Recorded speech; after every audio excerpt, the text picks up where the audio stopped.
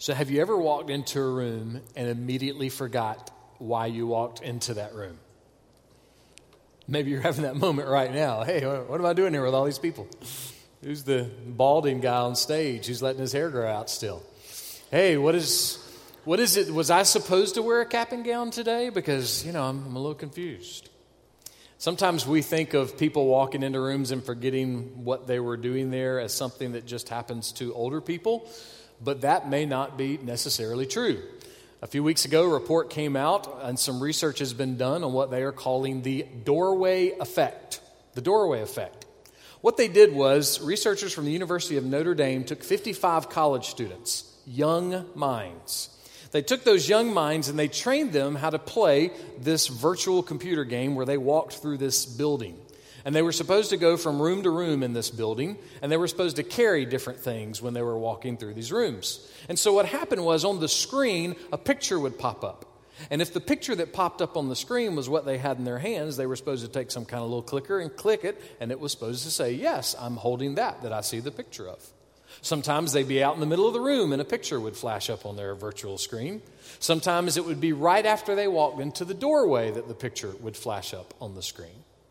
Well, then they took it out of the virtual world and they made it a real thing. It was an actual exercise. They put them into a building. And they had to go literally from doorway to doorway, and they were still supposed to be carrying things. And the same thing happened, except this time it wasn't a screen. Somehow there was a system where people would ask them, hey, are you carrying blank in your hands? And they would do it sometimes when they were in the middle of the room, and they would sometimes do it right after they walked through the doorway. Now, here's what's interesting about the research. In both the virtual game and in the real-life exercise, they found the exact same thing. People forgot what they were holding in their hands as soon as they walked through the doorway. They didn't know what it was. When they were asked, they forgot what they were holding in their hand, but right after the doorway. The researchers believe that probably what's happening is somehow the doorway is a cutoff point in the brain. And the cutoff point makes you think, okay, I've entered this other world and I've lost focus. The cutoff point makes you lose focus. So, cue the piano music. Thank you, University of Notre Dame researchers, for making me absolutely terrified to ever walk into the bathroom door at my house again. Graduates, you're about to walk through a brand new door of life. This is a new world. It's a life that is fun, but it's also a life where you can lose focus. It's a fun time. It's an exciting time, but it is also a focus time. If you're graduating from high school, you're getting ready to step into a whole new world where you're going to have a measure of freedom that you've never experienced before. And if you're graduating from college, you're about to lose every ounce of freedom you've ever experienced in your life. So, sorry to, bring it to reality there, Griffin MC, but, no, just kidding. These are good doors y'all are walking through, and this is a fun time, and we want to rejoice in what's going on in your life. But it is very true that this is a time where you could lose focus, where you could all of a sudden step into this next door and forget what's important. So what is important? What's really, really, really important? Well, what if I were to tell you that the most important thing in your life right now is not graduation? What if I were to tell you the most important thing in your life is not whether you're going to college or not? The most important thing in your life is not whether you're going to go get a job and enter the workforce. The most important thing in your life is not who you're going to marry, where you're going to live, or what kind of car you're going to buy one day. And I didn't say those things aren't important, but I said they're not most important. So what's the most important thing in your life right now? And not just for grads, it's for all of us. What is the singular most important thing in your life right now? Apostle Paul was writing to some of his friends in a place called Philippi. And in the middle of his letter, he drops a huge truth bomb. And we're going to look at that truth bomb this morning. Philippians chapter 3, beginning in verse 8. Paul writes, I count all things to be loss in view of the surpassing value of knowing Christ Jesus, my Lord. So how many things are all things? Well, I think it means all things, everything. So every single morning that you wake up with a clean and clear face, and every single morning you wake up with a Farmville crop of acne on your face. Both of those, all of them. All things would include every single test that you made an A on, and every single test that you made an F plus and a half on. That would have been my test. The half was always important to me. Every time your friends were cool to you, every time your friends were a jerk to you. Every game that was won, every game that was lost. Everything. The good, the bad, the ugly, the happy, the healthy, the horrible, the terrible, the terrific, and the tragic. Everything, all things. Everything that we think is important, everything that is actually important, and even the things that are not important. Everything. Paul says take all of those things. And then we take all of those things and we put them over in the parking lot in a big, huge pile. And then we get a big piece of chalk and we draw a line right next to that big, huge pile of stuff. And then on the other side of that pile, we write 2 words, knowing Christ. Now you may be thinking, all right, it's, graduate Sunday. Pastor's got to give a little pep talk on how cool Jesus is. Listen, I promise with all this in me, this is not a pep talk. This is what Jesus said. Matthew chapter 16. For what will it profit a man if he gains the whole world and forfeits his soul? If you don't know Christ, you lose. You can have the best degree in the world, but if you don't know Christ, you lose. You can hit the game-winning shot at the buzzer in Game 7 of the NBA Finals to win the championship, but if you don't know Christ, you lose. You can hit a walk-off homer in the bottom of the 10th inning at the 6th game of the World Series to win the whole thing, but if you don't know Christ, you lose. You can be an international celebrity with tons of money and wealth, but if you don't know Christ, you lose. You can go get a job and do well enough to buy a little piece of land and build a house and raise a family and retire when you're 65, but if you don't have Christ, you lose.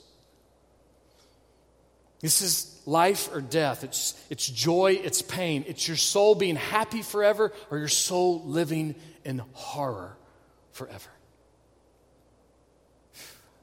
Man, glad we came to church today. Thanks, Dow. Old pessimistic pastor, old downer Dow. I promise I'm not trying to bring you down. It's an exciting time for your life. What I'm actually doing is trying to bring our eyes up. See, that's what Paul's doing. Paul's trying to get his friends to see the stunning and awesome beauty of what it means to know Jesus Christ. He's trying to get them to see there's really not a comparison to this.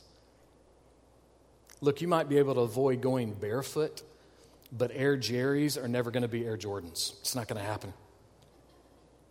You might be able to get from your house to the Snowball Hut on Friday night in a 1980 Ford Fiesta, which was my first car. But you will not be able to say, oh, a Ford Fiesta is the same thing as a Ferrari 488. There's no comparison. You might be able to wait 7 hours and 15 days and 11 years, but absolutely nothing is going to compare to knowing Jesus Christ. Nothing. Absolutely nothing. And we aren't talking about knowing a religion. We aren't talking about even knowing this church. We're talking about knowing a person. I love how one pastor describes Jesus. John Piper writes, there's a person who's alive, who laid down his life. He loves, he thinks, he feels, he wills, and even today, he has a body. That body came down from the cross, and when it rose from the tomb, though it had special qualities about it, it was recognized by his followers. They could touch it. It could eat fish to prove that it was not a ghost. So there is a whole person whom we're going to relate to forever and ever. He's alive today. He's at the Father's right hand. He is personal. He promised never to leave us or forsake us. He promised to be with us. He is here in this room right now by His Spirit listening to me. He is as close to you as the person next to you. He is real. He is a person. He is a He. He is there. Do you know him? Not do we know things about Jesus, but do we recognize that Jesus? Do we know the Jesus of the Bible, the Jesus that God describes? When we speak of the most important thing in life, I have to say this: the greatest reality and the most important reality in your life is not a diploma or a degree. The greatest reality is not even something like fame or fortune or health. It's not a 488 Ferrari, and it's not a 401k. The greatest reality in the universe, although all those things are great, the greatest reality in the universe, the most excellent reality in the universe, is the surpassing value of knowing Jesus Christ. You will find nothing else that compares to that. In fact, Paul describes it this way. He says the surpassing value of knowing Jesus is so surpassing that there's nothing that can be compared to it. It just keeps out-surpassing itself. See, the whole story about Jesus, the whole gospel story, it builds to this big, huge point, this crescendo, and the crescendo is this: the greatest treasure in the universe is Jesus. Sam Storms writes this: the human soul wasn't created for boredom. We were shaped by God for the excitement that the revelation of his glory induces. We were fashioned for the fascination that the display of his goodness evokes. We were made for the happiness that the sweetness of Christ's tender mercies alone can impart. It's a great word. Excitement, fascination, happiness. I hope that if you get nothing else out of this day of encouraging you, it would be that your soul was made for excitement, fascination, and happiness. But not in your cars, and not in your boyfriends and your girlfriends, not in your family, not in your job, not in your career, not in your degree. Those things are fine, and they will bring us happiness. But your soul was actually created for excitement, fascination, and happiness, first and most in Christ. I don't know how we miss this, especially for those of us who have grown up in the church, but somehow we forget that knowing Jesus is excellent.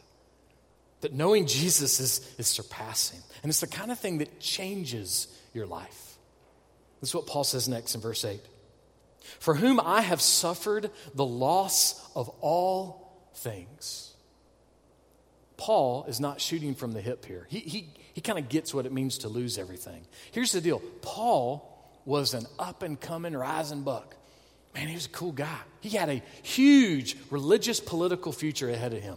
I mean, he stood to make a wad of cash. He was going to be rich just because he was that cool and that impressive and really knew how to do things.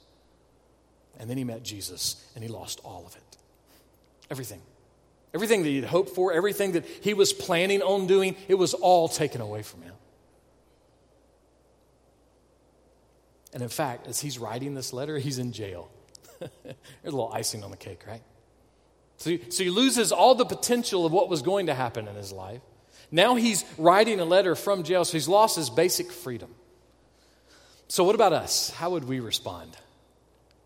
If we lost our job, if we lost our status, if we lost our money, if we lost our house and our car, if we lost our health, if we were in jail, I would think most of us would look up at God and go, hey, it's okay. Yeah, I'm good. I'm cool. No problem. Let me just fess up for all of us. We probably wouldn't do that, at least not quickly, you know. We'd probably start this way. Hey, God, why didn't this work out like I thought it was going to work out? Hey, God, why is this happening?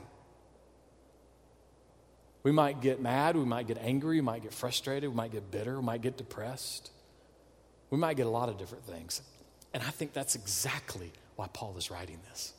I think Paul is wanting us to see, hey, there's this God. And this is kind of his thing. He comes in when your life is destroyed. And he pulls you out of the muck. He pulls you out of the misery. He loves you in a way that no one else can love you. And he reminds you, he helps you to see that knowing Jesus is phenomenal. That knowing Jesus Christ is not boring. It is abundant. It is fascinating. It is exciting. It is marked with happiness. I think sometimes we forget when we look at the truth of who God is, that this really is what God does. One theologian put it this way. He described it like being on a shipwreck. When faced with the danger of a shipwreck, the crew throws everything overboard so that the ship can be made lighter and possibly help them towards safely reaching the harbor. So it's been about 30 years since Paul met Jesus when he's writing this. Okay? So 30 years from now seems millions of miles away from y'all. I feel like I just sat on this pew, not this pew, pew at my church. I feel like I just sat on this pew like yesterday, and it's been 25 years.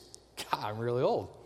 So this picture, though, is that 30 years before Paul wrote this, he met Jesus. He's still hanging with Jesus 30 years later. It's not like he graduated from Christianity. It's not like he had a good time with Jesus for a few weeks or a few years and then he's moved on. No, Paul is still walking with Jesus. He's still spending time with Jesus. His relationship with Jesus is as strong as ever. And here in this moment, 30 years later, he's writing because he started throwing things overboard a long time ago. See, Paul didn't wait to the last minute. He started getting rid of things a long time ago. When he met Jesus, he made Jesus his treasure. So, question for your heart and my heart. How are you doing at treasuring Jesus Christ? Is Jesus your greatest treasure?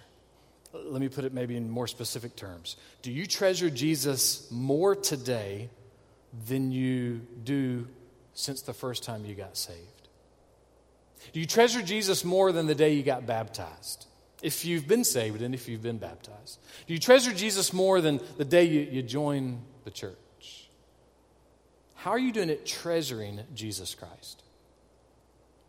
Or are you just going through some religious motions? Paul didn't wait 30 years to throw stuff overboard. He started doing it right then. All right, the most important thing I could share to you guys this morning as graduates would be this.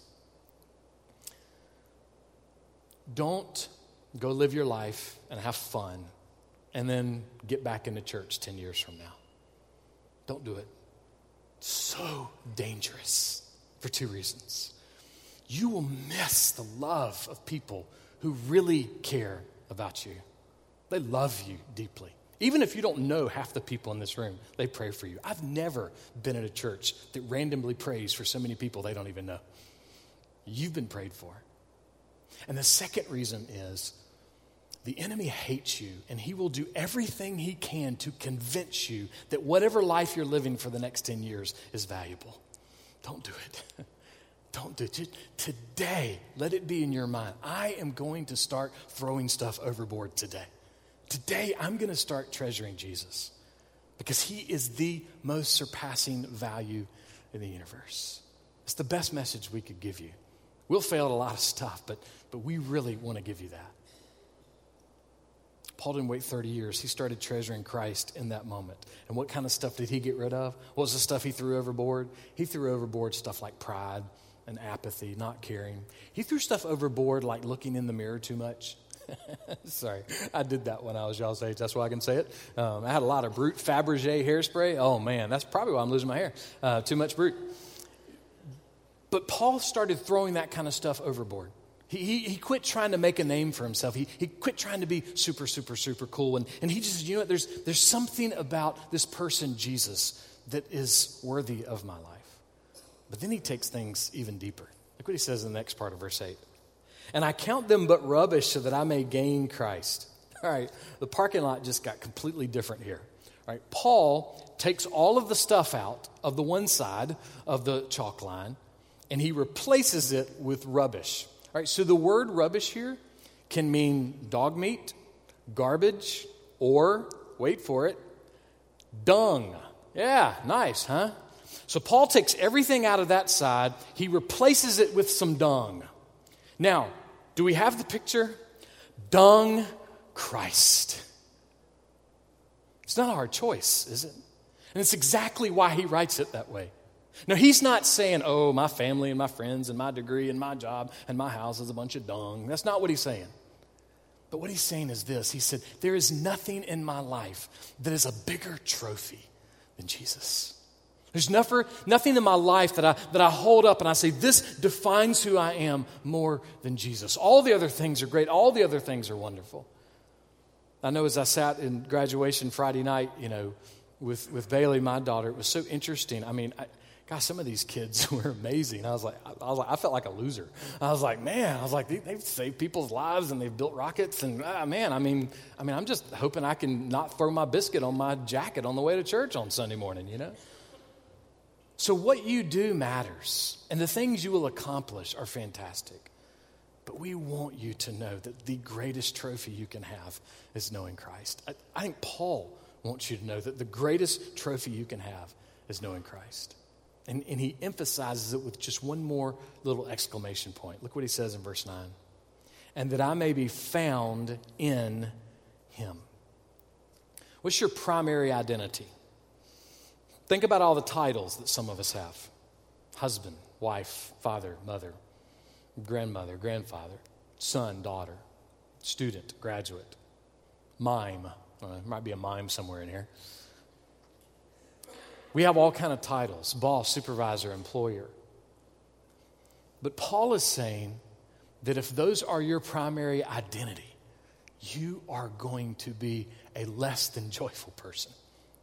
He's saying that our primary identity needs to be in Jesus Christ. There was a king. He reigned in the Middle East about 2,800 years ago. His name was Joash.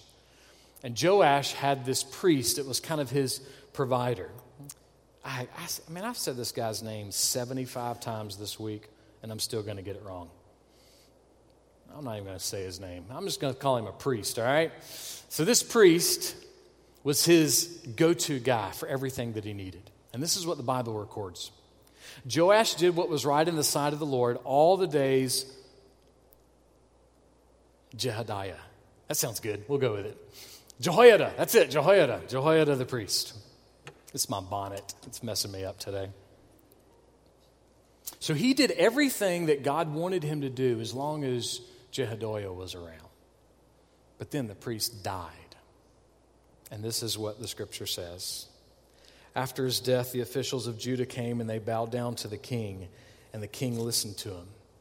So Joash is sitting. He's got the guys coming to ask his advice. He's going to listen to their advice and what they tell him to do. And what do they tell him to do? This is what it says in verse 18 of 2 Corinthians 24. They abandoned the house of the Lord and they served idols. See, everything was fine when the priest was around. Joash didn't miss a beat when it came to honoring God. But then his priest died and everything changed. Somebody put it this way. Like many children, Joash's knowledge of God was secondhand. It was a start, but the king needed to establish his own relationship with God that would outlast and overrule the changes in the advice that he received. Again, grads, we don't want you to have secondhand religion. We don't want you to have trophies on your shelf with someone else's name on it. We want you to have your own trophy that says, I know Jesus Christ. We don't want you to be wrapped up in a world where you're pulled away from the church. If you're staying here, we want you to plug into this church. Hey, there's places for you to volunteer.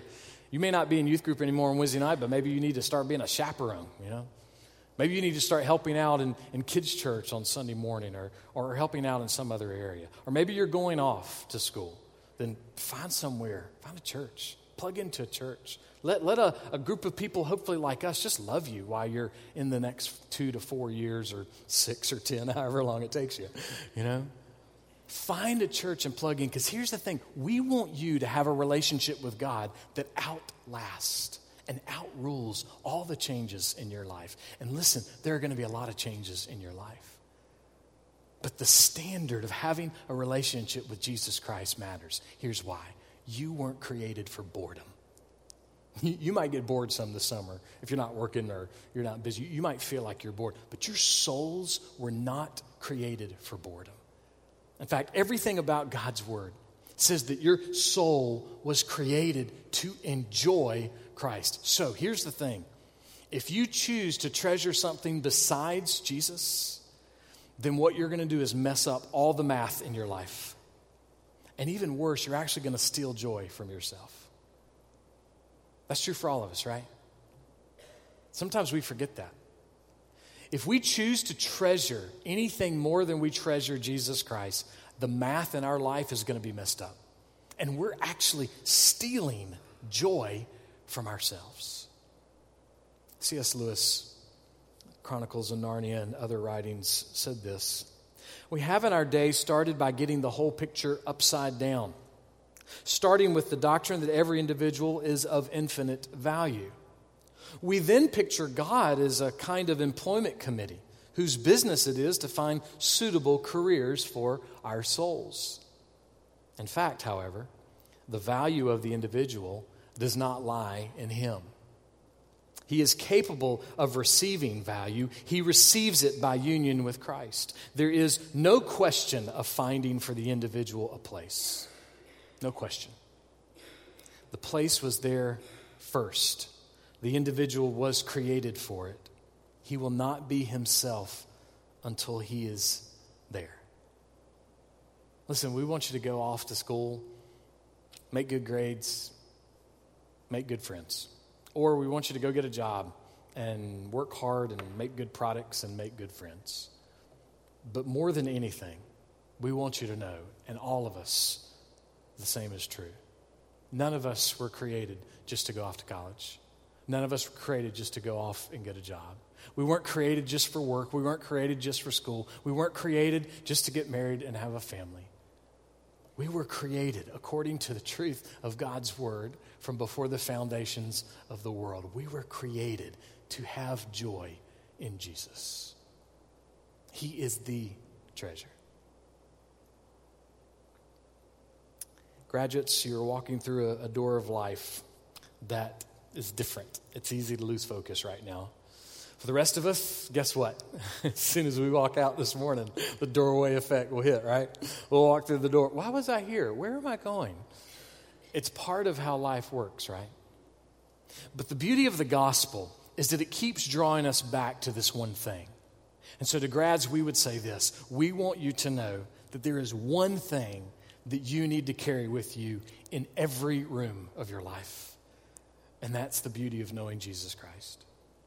And we tell you that because according to what God's word says, there is one who suffered and died so that he might rescue you, so that he might carry you through the last door of life. We have this truth of the gospel. There is no greater joy than knowing Jesus Christ. And we need to live it, and we need to love it. So if you remember nothing else from the day, and it's okay if you don't. If you remember that I drove a 1980 Ford Fiesta, that's okay. It was baby blue, it wasn't red. But if you remember nothing else from this day, remember that your church just wanted to give you one reminder.